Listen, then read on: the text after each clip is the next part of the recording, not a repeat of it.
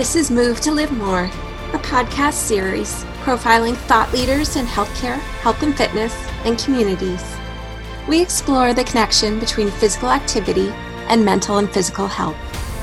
We address solutions for chronic disease, obesity, and physical inactivity through cross-sector collaboration and innovation.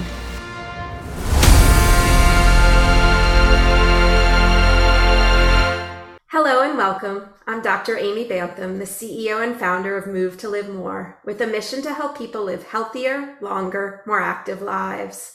This episode is brought to you by Move to Live More, a research and consulting firm integrating healthcare, health and fitness, and communities to address chronic disease and physical inactivity.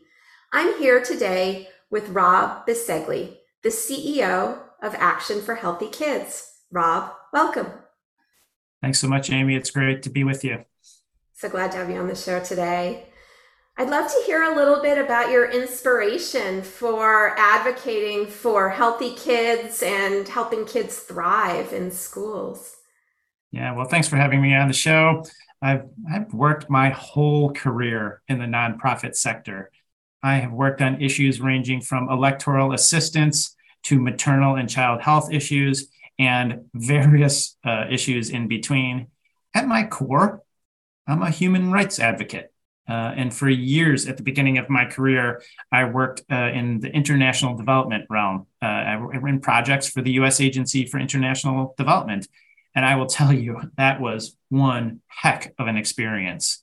And when I run into young people who are thinking about the nonprofit sector, I oftentimes recommend that they consider it because I got to do things and see things and meet incredible people all over the world that I had never dreamt of.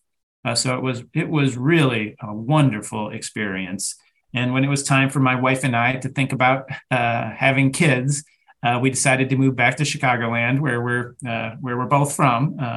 And I began working for an organization called the Infant Welfare Society of Chicago. And if you've never heard of it, it's a Chicago institution that's over 100 years old.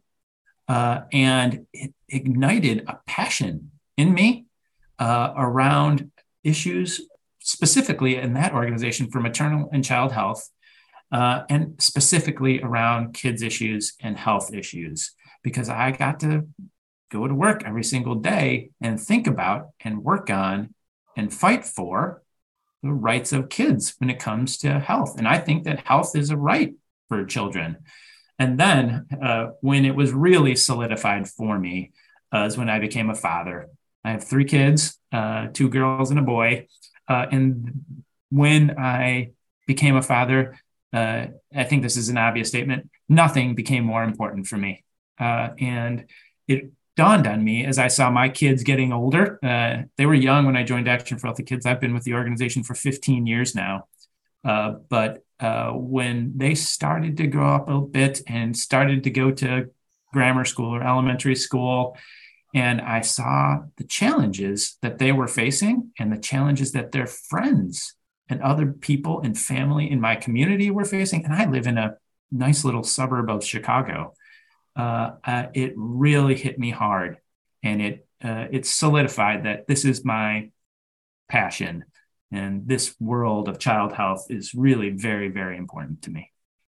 I appreciate your discussion of health as a human right, and you've also talked about really raising your voice and amplifying the voices of others, because I think that we've seen from the pandemic that the voices of kids and families advocating for kids were often ignored or muted. And so there really needs to, how can we bring together a groundswell of advocates for kids' health, especially now? Yeah, this is such an important topic. I'll tell you, my view on the pandemic is there were both some really big challenges around this particular issue that you're talking about, and some benefits that we actually saw. So some of the challenges in underserved communities are staggering and have been for the entire 15 years I've worked at Action for Healthy Kids, and throughout my whole 30-year nonprofit career. I've only worked in the nonprofit realm. And they're exactly what you would think. Families who have all kinds of challenges relating to how they support their kids' health, how much they should engage in schools, what is appropriate and not appropriate. Are they being invited by their schools to get involved and to become advocates in the school system? And all kinds of issues there. But I will say that during the pandemic, an interesting dynamic arose, which is we were forced in our education system to engage kids and their families because of the remote learning environment. And it produced some interesting effects in the educational sector that I don't know that we're taking advantage of just yet, but I think there's some big opportunities out there because we realize that, wait a second, we could do a better job of engaging families in this. Parents were getting involved with their kids at home as they were learning at home. And now I feel like we really need to seize this opportunity as hopefully the pandemic is coming to an end sometime soon, that we engage parents in a really constructive way. There was certainly a lot more transparency having kids do school from our living rooms. And absolutely, the channels of communication can be opened. I'm generally an optimistic person. The pandemic and remote schooling and the extent to which kids were out of school, cut off from their peers, the incredible learning loss, the incredible youth mental health pandemic, it's very hard for me to see glass is half full right now. So given that, and I was truly drawn to your language for Action for Healthy Kids, helping kids thrive. How can we engage families? How can we open those channels of communication? How can we build those school and family partnerships to help kids thrive? Yeah, well, let me just make sure I clarify something. Most of the experts that I know of consider the pandemic and what's called an ACE in the mental health world for kids, an adverse childhood experience. Mm-hmm. So I was not referring to the entire experience. Mm-hmm. The pandemic has been an incredible challenge for kids and their families. So I really was referring to the one aspect of potential, and I think it's potential, not real, potential family and caregiver and parent engagement that could arise from it if we took the right steps. So I just wanted to make sure that I am really clear there because I think that's important. We at Action for Healthy Kids, just a little bit about the background of the organization to get to your question. We started 20 years ago. It is literally now our 20th anniversary at the end of this year. And we were started by the former Surgeon General of the United States. His name is Dr. David Satcher. So he was the 16th Surgeon General, and he literally wrote the report or released the report, I should say, calling obesity an epidemic in our country for the first time. And Dr. Satcher, he is one of my absolute heroes. And when he left office, he decided that talk is cheap and something needed to be done about it, and helped create Action for Healthy Kids, like I said, almost 20 years ago. We were started as an advocacy organization. And so it was all about raising awareness of especially the physical health needs of kids around that obesity epidemic. So healthy eating and physical activity, which I know you're passionate about on your podcast, were the two cornerstones of Action for Healthy Kids work. And we've employed almost from the very beginning a model that we haven't always called it this, but we now call a family school partnership model that we think is critically important. There are so many great programs out there and wonderful curricula around that schools can use to work with kids and make sure that they're engaged in health activities at school.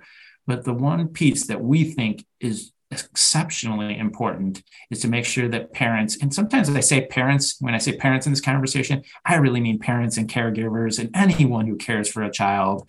Sometimes I use the shorthand of parents and I try to correct myself sometimes, but anyone who cares for a child, we fundamentally believe that there needs to be a partnership between the school and parents and caregivers and families. in order to foster real change. Because we know that kids spend part of their day in school, and then they spend part of their day and their summer oftentimes out of school. And so that partnership between schools and families is really critical. I'm struck by the fact that really the origins of Action for Healthy Kids was rooted in physical health and clearly has evolved. And I'd love to hear about the evolution over the 15 years since you took the helm and moving forward, what you see as the vision and goals changing. I'm a physical activity researcher, and I do some work with the Daily Mile, which is an in-school physical activity intervention. And when I started out a recent research project with them, I really thought that it was a project focused on kids' physical health. And as I spoke with school leaders across the United States, I recognized the extent to which the project really needed to be reframed more as whole child health, physical, mental, and focus and concentration, because that's where the pain points are right now. As mentioned by teachers who are working closely with kids who are struggling with depression, stress, and anxiety, who are really struggling to focus and concentrate in class and trying to catch up from the year plus of learning loss.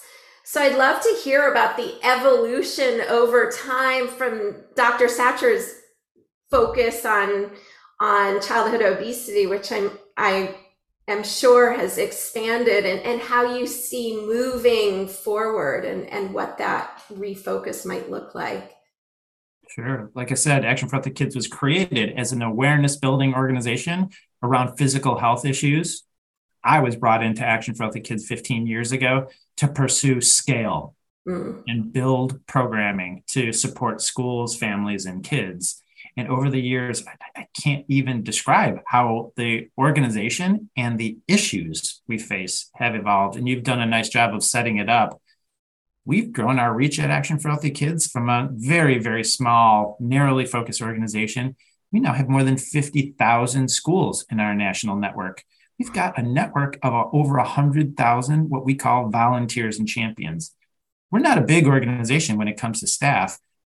So I like to say we're small but mighty, because that network of folks who take the products of Action for Healthy Kids, who participate in our learning sessions, who get involved in coaching or a project with Action for Healthy Kids, or maybe even apply for one of our grants and then go into their local school and make a huge difference. That is just critical for us. So we've seen a dramatic change in just our organization. We, as I was mentioning a moment ago, we recognize the importance of parents and other caregivers. So where we started as a school-based organization, the engagement of parents and families has become critical for Action for Healthy Kids. And then to your point, over the last 10 years and the last several years especially, social emotional health and character development programming has become critical. And so there's a framework in the school health space, you probably know about it, called the Whole School, Whole Community, Whole Child framework. It's created by the Centers for Disease Control and Prevention and one of their partner organizations. And it is the most science-based, most evidence-based, best health framework for kids that exists. And that is at the core of what we do at Action for Healthy Kids. And so whereas we started out with physical activity and nutrition programming, we have now added social emotional health programming that we call at Action for Healthy Kids Connected. And in fact, we have just written our first curriculum specifically to connect all of these issues with the purpose of supporting schools and families and ultimately, of course, students around social emotional health. So our connected curriculum, we're actually piloting it with some of our school partners in this school year, and then look to really get it out there because we think we're addressing a void in the market. There's a place where some of the programming, some of the things where we're connecting physical activity and nutrition to social emotional health in ways that haven't been done before. We think we're going to meet a really nice need. So we're really excited about that. And what it all comes down to, and again, I'm sure you realize this too, is there is a big need for much more investment in health equity in our country. The disparities in health, Dr. Satcher talked about them 20 years ago. They are as great today as they ever have been. So we as an organization are working to build deeper, longer-term commitments in underserved communities. We've created what we call an equity index to make sure that we are investing our resources in places that really need them. And I want to say one thing and do a little bit of self-promotion here. We have a national conference that is about to take place in November from the 2nd to the 4th. Our first national conference of this sort, our national conference on child health and well-being, especially since the pandemic hit. We have not gotten together with our stakeholders in our communities, and so we are just thrilled about it. The focus of the conference is what we're calling real talk and real solutions. So it's a very practical oriented convening, and we already have many of the nation's school health and wellness leaders joining us for the event. It's going to be really exciting and engaging, and there's still time to register for anyone who is interested. All you have to do is check out actionforhealthykids.org. It's right on our homepage, and we'd love to see as many people there as possible. It certainly seems to be a theme with your work, that real talk, but not just talk, and real action, and putting tools and evidence-based programming into the hands of people who can implement them. My listeners, many of them are in the community space, may work in schools, may work in community-based organizations that support schools, may work in the health and fitness space. What action might they be able to take to partner with schools to help kids thrive? I believe fundamentally that every single person in our society has a role to play. I could tell you I'm one of the original, as a dad, I am one of the original volunteers of Action for Healthy Kids in the way that we currently run our organization. My oldest daughter was entering our local school and realized that we didn't have a health and wellness program.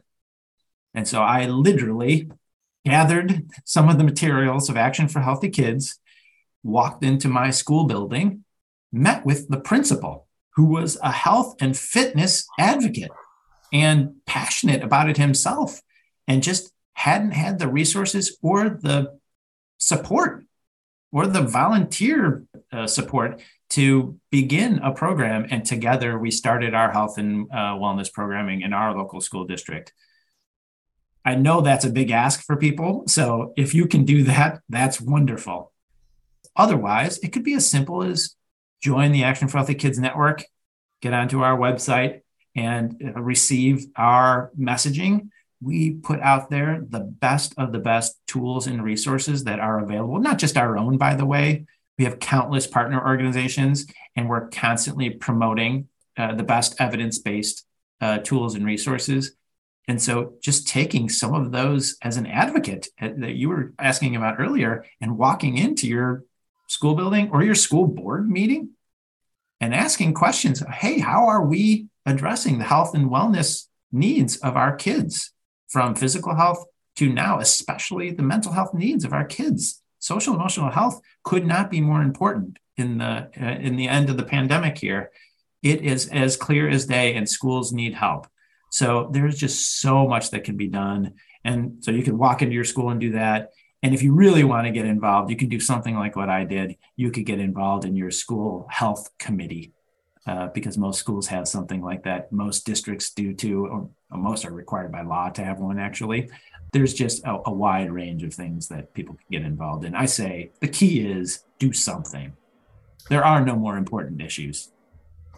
You and I have very similar origin stories. I also have 3 kids. I have a boy and twin girls, and I got involved in local physical activity advocacy because my kids were not getting enough physical activity in school. My son got a physical activity tracker for his birthday, and he would come home and I would look at it.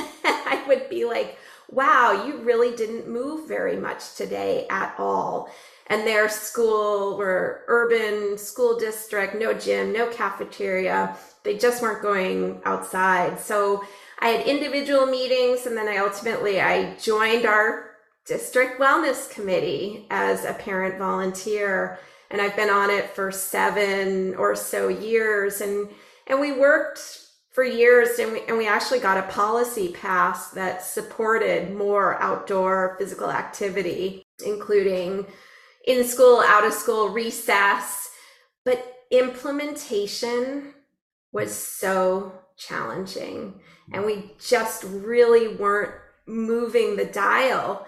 So it feels like schools need help, to your point. They just don't have the time to try to implement. So the more we can put turnkey, off the shelf, evidence-based programs and resources in their hands, the better. So I want to ask you first about that. You're clearly, you vet your programs, you're doing a pilot program, compiling the evidence. How do you get those tools and resources out to the people that we need them? I really believe, like most aspects of life, the key to change are finding the leaders and the advocates.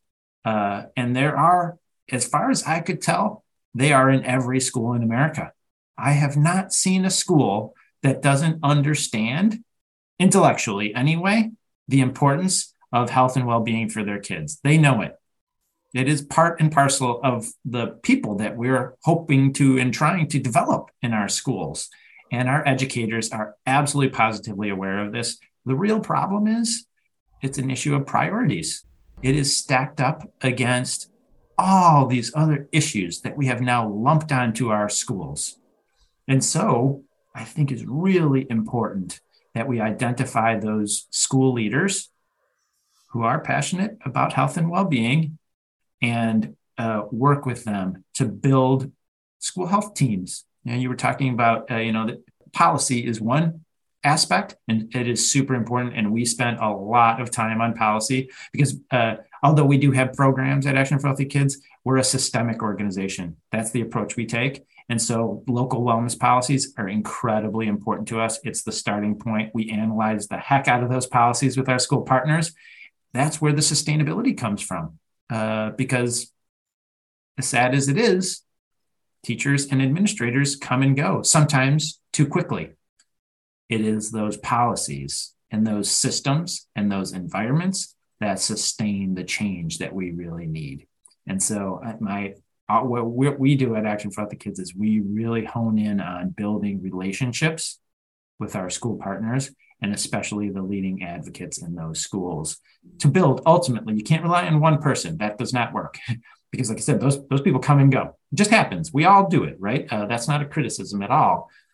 Once you find those leaders in your school, building a team around them, engaging classroom teachers, PE teachers, school food service is incredibly important. So it's all about building that school health team and starting with someone who's really passionate about the work. That's certainly been my experience at the local level, having champions who truly believe, who are passionate and go and take it to other champions and grow the champion network. We're struggling here at the local level again, where because of learning loss, our district has done away with the second recess for our grade 3 through 8. And so parents are starting to get concerned and involved because you and I know so well the linkage between movement and activity and concentration and focus and even academic achievement.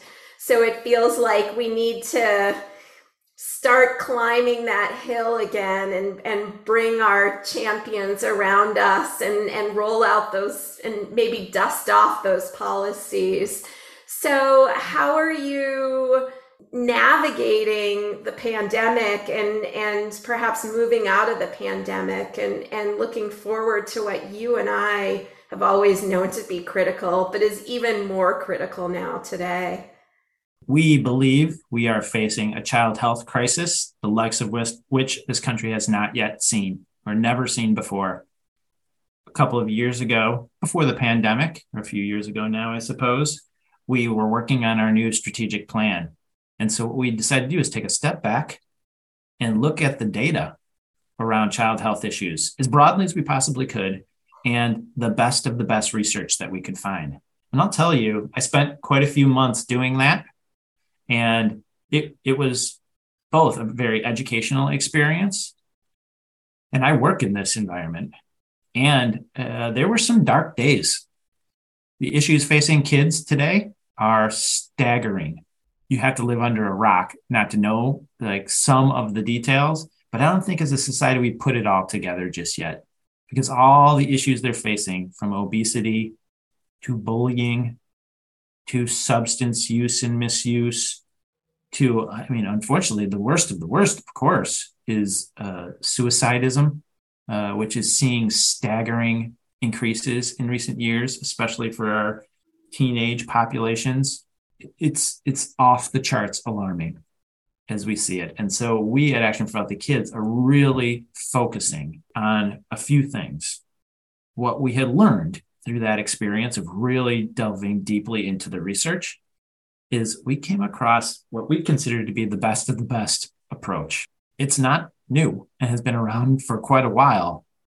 The Harvard Center for the Developing Child has a series of research around the foundations of lifelong health, and there are 3 of them. It says that all children, as they develop, need appropriate nutrition. They need safe, supportive environments where they can play, to your point, be physically active and develop safely. And that doesn't mean just like asbestos free. It means an environment where they are safe in all ways. And so this idea of the 3 foundations of lifelong health, that is what we at Action for Healthy Kids have adopted underneath our core framework.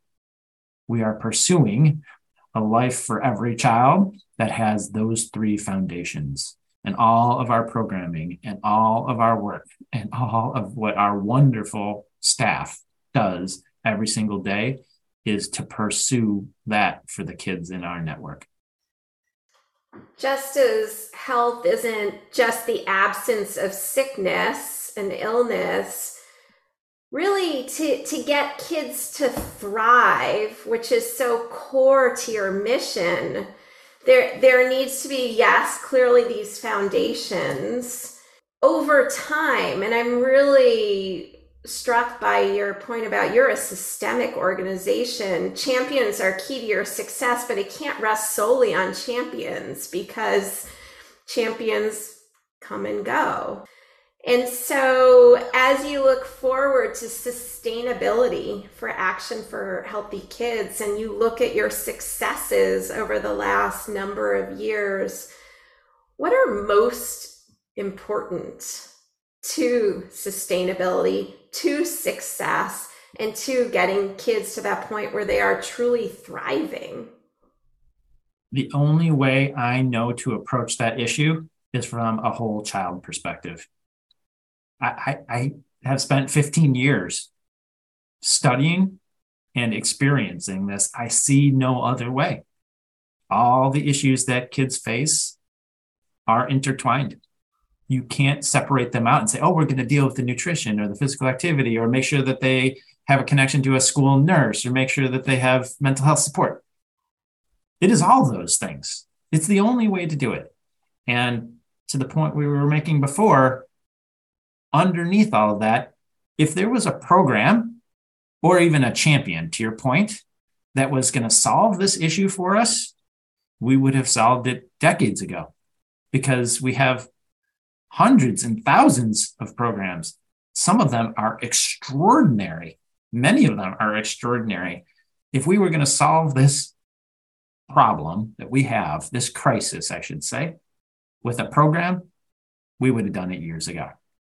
The key is what in our field is called policy, system, and environmental change. We need those policies all the way from the federal level to the local level to prioritize child health. It's a human right. Health is a human right. We need our systems in schools and in our communities to support those policies and to help us execute them in the right way. And just as one example, and I think it's a really good one, a lot of schools, many schools have school breakfast programs. It is a system in a school to make sure that a child doesn't walk into the school building without food in the morning. That is unacceptable. We need to build those systems in support of our policy ideals. And schools and districts need our help to do that. And by our help, I mean they need the federal government to help. They need states. They need local organizations or national organizations like Action for Healthy Kids to jump in and help them pursue change. And then the final element of it, of course, is we need to build environments in our schools and communities that support health.